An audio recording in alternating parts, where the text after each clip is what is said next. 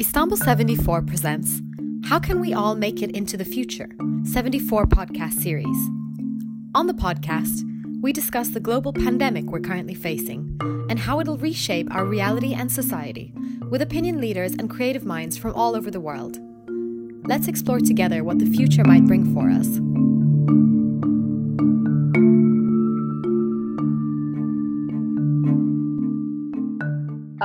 My name is Laura Feinstein, and I'm a freelance writer and editor. And today I'll be interviewing Ed Fornielis on his practice, what he has coming up, and how he is spending his quarantine.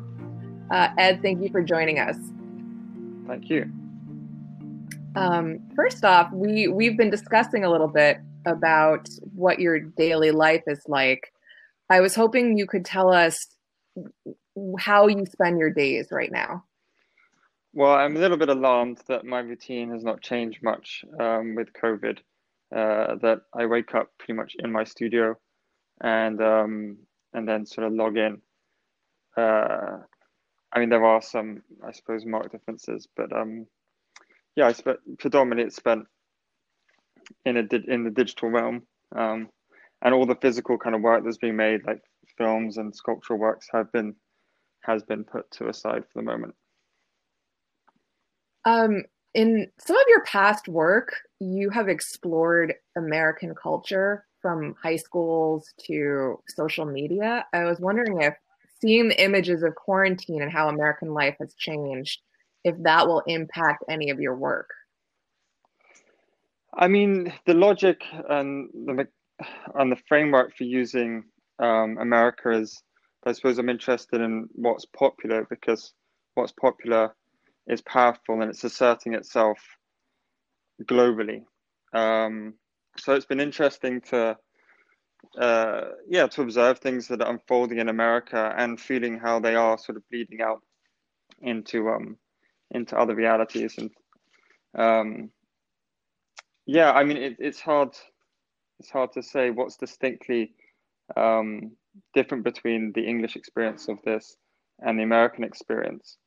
I think there is something about the political systems that we both inhabit and their differences that seem to be very apparent in this moment.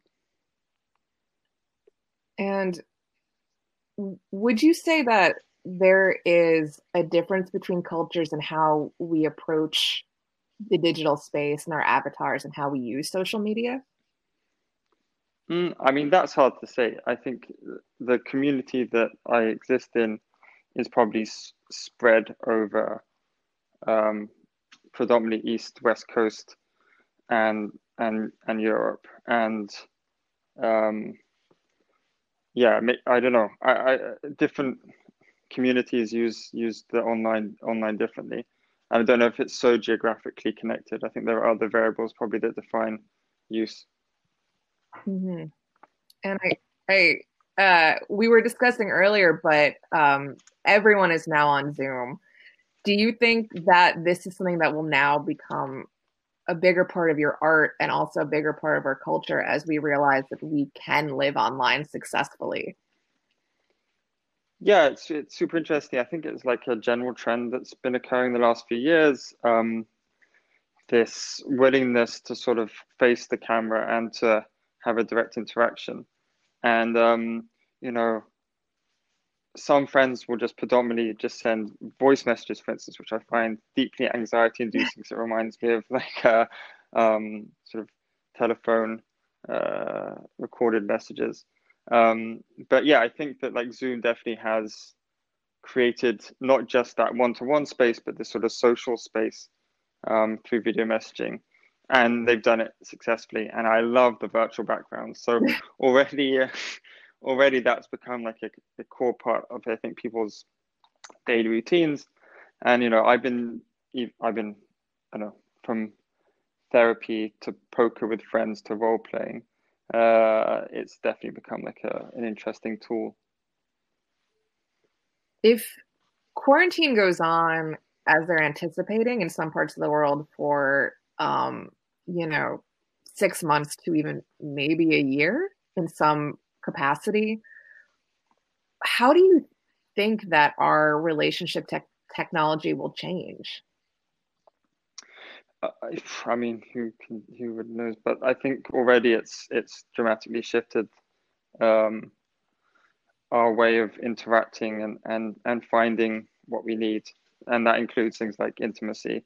Um, so yeah, I mean, it's odd. It's like it's sort of forcing this digital paradigm that was only really espoused as sort of a theory or like a direction before, and now it feels very so much more tangible.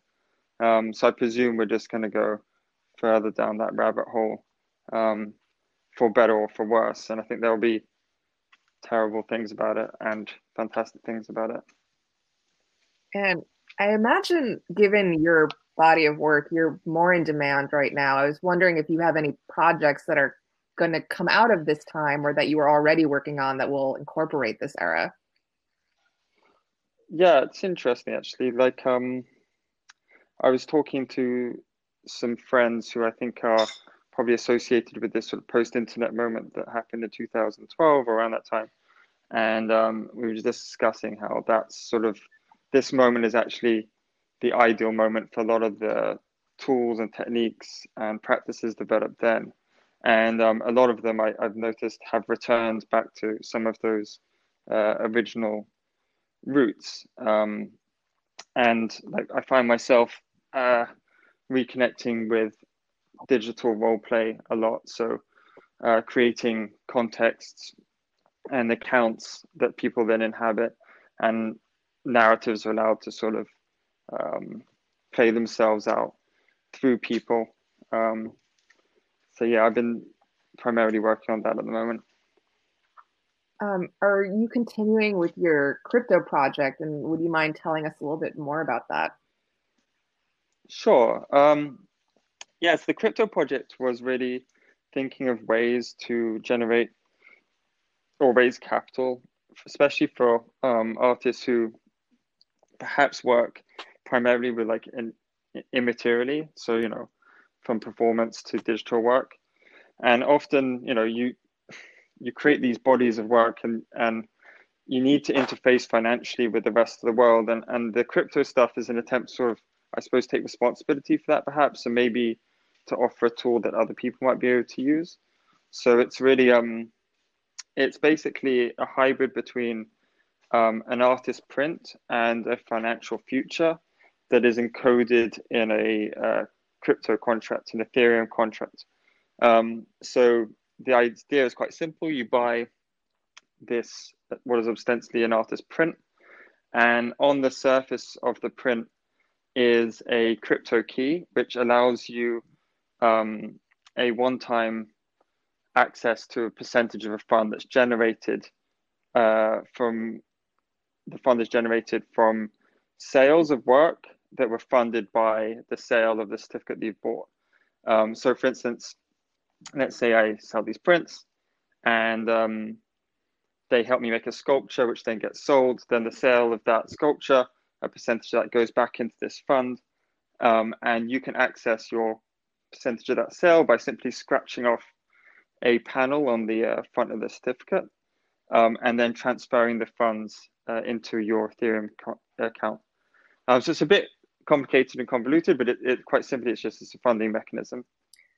So is it sort of in some ways like Patreon or some of the other funding services? Yeah, I suppose it's like a standalone sort of funding service like Patreon. Like, crowdsourcing and like crowdfunding, I think, is something really interesting. And it's the reason why it's interesting is because it diffuses risk across a larger network of support, which allows, I think, artists to be independent in a way that they're not in the current system. So like normally when it comes to art, you have very few wealthy people who are able to buy art. And so therefore, like your career or your capacity to exist in the world as an artist is dependent on those people or whatever financial or whatever funding bodies you can sort of interact with. And so this, I think, is an attempt to sort of free myself and perhaps hopefully others from that bind. It in some ways it makes it seem like so much of being an artist is about observing and presenting to the world. And in some ways, the artist has kind of become the art, and seen as kind of something to be observed and captured and almost commodified. I was wondering if that's something you've noticed, and also given your personal life experience, I know that you've been followed somewhat by the paparazzi. Has that exacerbated your feelings of being commodified? I think what you're talking about is a general trend that, is has been occurring for a very long time, and maybe you could say that art was almost spearheading that, and the artists have always been pretty good at it. From well, I was about to mention like Warhol, but you should probably go back further, where artists have created a cult of identity, and their identity sort of mingles with the work, the cultural artifacts they produce, culminating in this kind of holistic kind of, I don't know, this whole thing. It's you don't just buy the painting, you buy the artist at the same time somehow. And I think that has sort of spilled out into everybody's reality. Like, I think everybody now has to, unfortunately, or predominantly has to confront their identity creation, and to understand that like everybody's building these masks which they have to sort of live behind or use in some way. Definitely. And I guess, given that none of us can leave our homes, we're all kind of living behind masks. Do you think that in some ways we're all kind of becoming pieces of art ourselves? I hope so. It's funny. I got into not an argument with my therapist recently about using masks, because I always think that we're always, I mean, not to get too deep about this, but we're living within a constructed mask anyway, whatever we think about it. Like it's whoever you think you are is a construction of some kind. And I think what's interesting about the creation of online masks, or just even thinking about the different forms that you might exist in, so like, how you exist within your work, how you might exist within Facebook or Instagram or wherever that might be, or with your lover. These are different versions of yourself. And what's nice, I think, about the more constructed versions, so like maybe in social media or in games or something, is that you're much more actively involved within the creation of those masks, and perhaps that little bit of distance gives you some freedom in like what it is to be you, and how you exist in the world. That's really interesting. I guess, from a logistical standpoint, is this a time when, maybe your gallery is asking you to push some of these questions into your art, or to do projects that involve the public? I mean, luckily for me, a lot of this stuff is already baked in. But I mean, so I've been producing or getting ready to sort of action a bunch of different online performance stuff that does involve, I suppose, members of the public, for want of a better term, people. But I've also been, the gallery itself is like, okay, well, the gallery has always just been a site, primarily a physical site, but obviously a cultural site with which interfaces, exists on certain platforms. So, the artists at Carlos Ishikawa have been producing content that then has, for instance, like myself, I run a reading group that has been looking at books and text, which we can then talk about in a personal way. So it's become a good excuse to coordinate that, and then other artists are doing other things that perhaps either align with their practice or is something new for them, that they're experimenting with. And I imagine there's a lot of artists and creators that will listen to this podcast.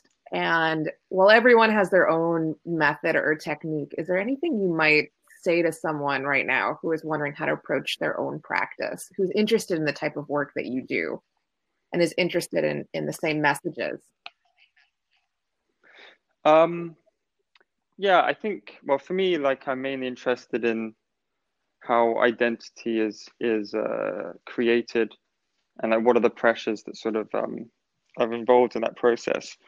And I think if you, I don't know, I mean, for me that's an interesting question or exploration and journey to go on, and that it, predominantly, I think maybe what you'll be talking about will be role play, and I think that often comes back into the work. Yeah, and I think now is a really exciting time to play with these spaces, and I think art has a responsibility to expand and inhabit whatever space um, where people are. And I think at the moment people are primarily in inhabiting these online spaces, and within those are a set of different potentials that didn't exist in our normal physical reality. Like how, I love the fact that a performance online suddenly can be durational. It can involve tens to hundreds to thousands of people potentially.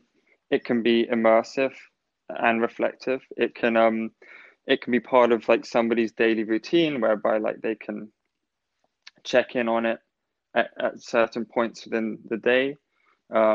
They can create these intimate relationships potentially through this sort of work. And maybe, I don't know, maybe there's also space to sort of reflect on those experiences and perhaps even question what you would consider like your naturalized normal state of being online. Yeah. Have you been using any platforms lately beyond sort of role playing, Instagram or TikTok or Snapchat to just even for your own personal use? Oddly, I find myself more and more, I suppose, maybe becoming isolated. Like iMessenger has become quite important to me, and like various different groups on there. But yeah, other platforms, I don't know. I feel that it, for me, often becomes research and project specific, and that if a certain type, if I'm looking at a certain group of people, that I'll probably just go to where they're going. But I guess Yeah. just as an artist, is there any platform that you find fascinating right now where maybe people are using it as their community in this time when they cannot be with their physical community? Yeah, I mean those. I mean, I don't know, because most people, the mainstream of things, um, like older than a certain age, you'll find them on Facebook. Younger than a certain age, it's Instagram. Younger than them, it's Snapchat, and then it suddenly diffuses into the hundreds of different like micro sites and communities. So, from 4chan to like I don't know, other micro communities. But yeah, I mean, there are too many of them to sort of mention, and I seem to primarily be finding myself on the main ones at the moment. And I struggled a little bit to try to figure out how to sum up all of your work into one or two neat sentences to introduce you because you are working on so many projects. I was wondering if you could kind of discuss what you're working on now, what you've worked on the last year that you would love people to know about. The most important project that's actually finished, as opposed to not been worked on, is one called Cell, and that was really looking at primarily how like male identity performs itself. So it used the context of an alt-right gaming group or an alt-right group that was meeting in a physical space for the first time to sort of execute some kind of plan or intervention that would propagate their politics. And then that was sort of used as a way to look at the impulses which underpin those sorts of movements and those people, and then through role play in a physical space to sort of undo them and deconstruct them. So it was over 3 days, and we shot a sort of a film during this time. But It was an immersive role play with 10 participants being documented with body cameras and CCTV footage. The first part of the performance mechanics were very much about like reinforcing a very what's the word, patriarchal and ordered system, which had the defining logic of you should always have somebody lower than yourself. So it became very an aggressive space to be, where you were never secure in your own position because somebody was constantly always trying to undermine you. And in the second half of the performance, we transitioned through a sort of a group death. And then after this death, none of those rules worked anymore. And the participants had to sort of find a way of inhabiting the space that perhaps allowed them to be more vulnerable and allow them to sort of reflect on the previous behavior. Yeah, it's role play is an odd one in that respect, that it allows you to do lots of kind of odd things which perhaps have these conceptual underpinnings, but which are felt by the people who perform them, and maybe that's where their real value is. And a lot of your interviews have sort of looked at your work through an outsider's perspective. I was wondering, what is one thing that you feel like no one ever asks you in interviews that you really would elaborate on? Good question. Well, I don't know, maybe to riff off what you just said there, like I actually feel that as an outsider, like for instance, being an English person and using the sort of mask of American culture, or even like being definitely not all right, but using the mask of the all right to explore something.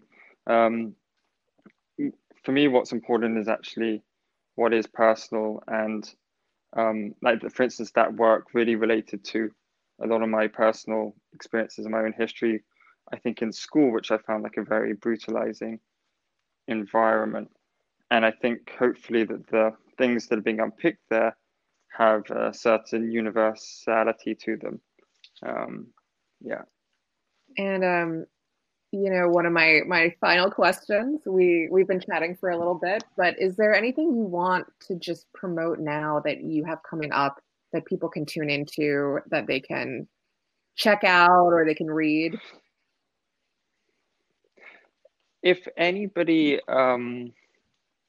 would like to try online role play and feels themselves perhaps, I don't know, good at that, which often involves adapting an alternative way of being and creating worlds through the use of language, please do, because I'm about to launch a bunch of different projects, some of them quite small and intimate, like simulating a relationship or a love that falls apart, and then others more broad, which will be creating an alternative small town, much like the one I grew up in, and creating families that exist over almost like the daily reality of this real town.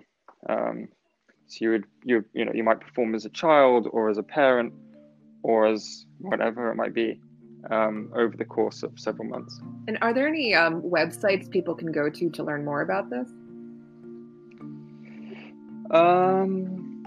No, there aren't. But you're very. But EDDFORNIELES is my Instagram handle, and there will be information intermittently kind of there, and you can always DM me. Perfect. Well, thanks so much for chatting with us. Yeah, thank you. It's been a pleasure. Have a great day.